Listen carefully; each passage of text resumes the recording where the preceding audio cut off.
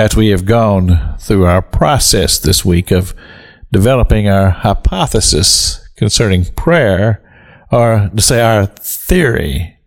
And we have come to the conclusion that it's a spiritual connection. In other words, when you pray and you sincerely seek and you pray that God will bring you into a realm that has a spiritual element to it, not carnal, but spiritual.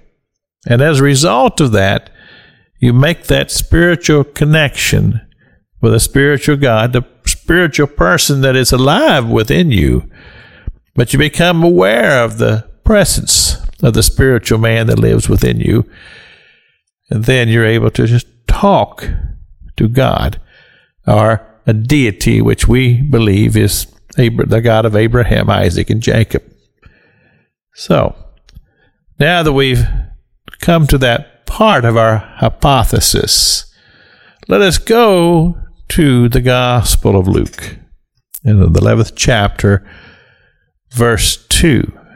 The words of Jesus Christ says, "When ye pray, say."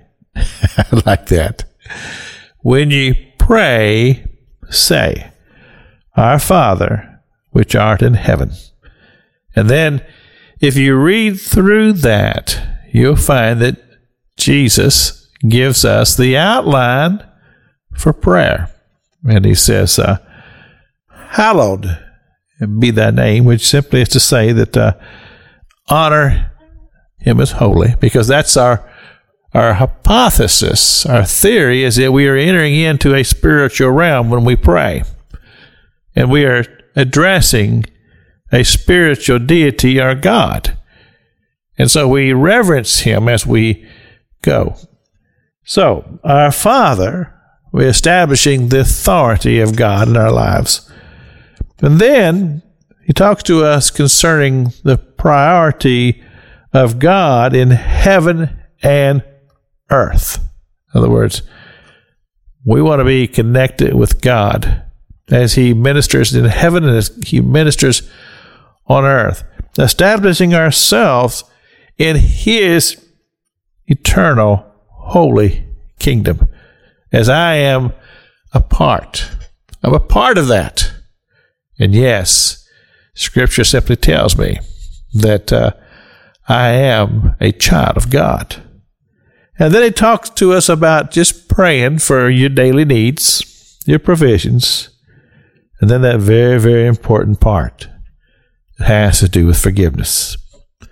Is that you forgive your fellow man as you would have them forgive you.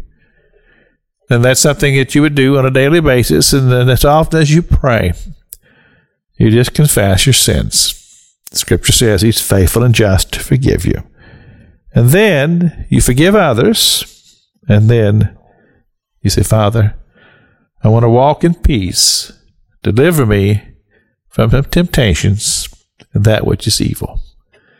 And then if you follow on through that, Jesus tells us a beautiful story about persistence and knocking and seeking and asking.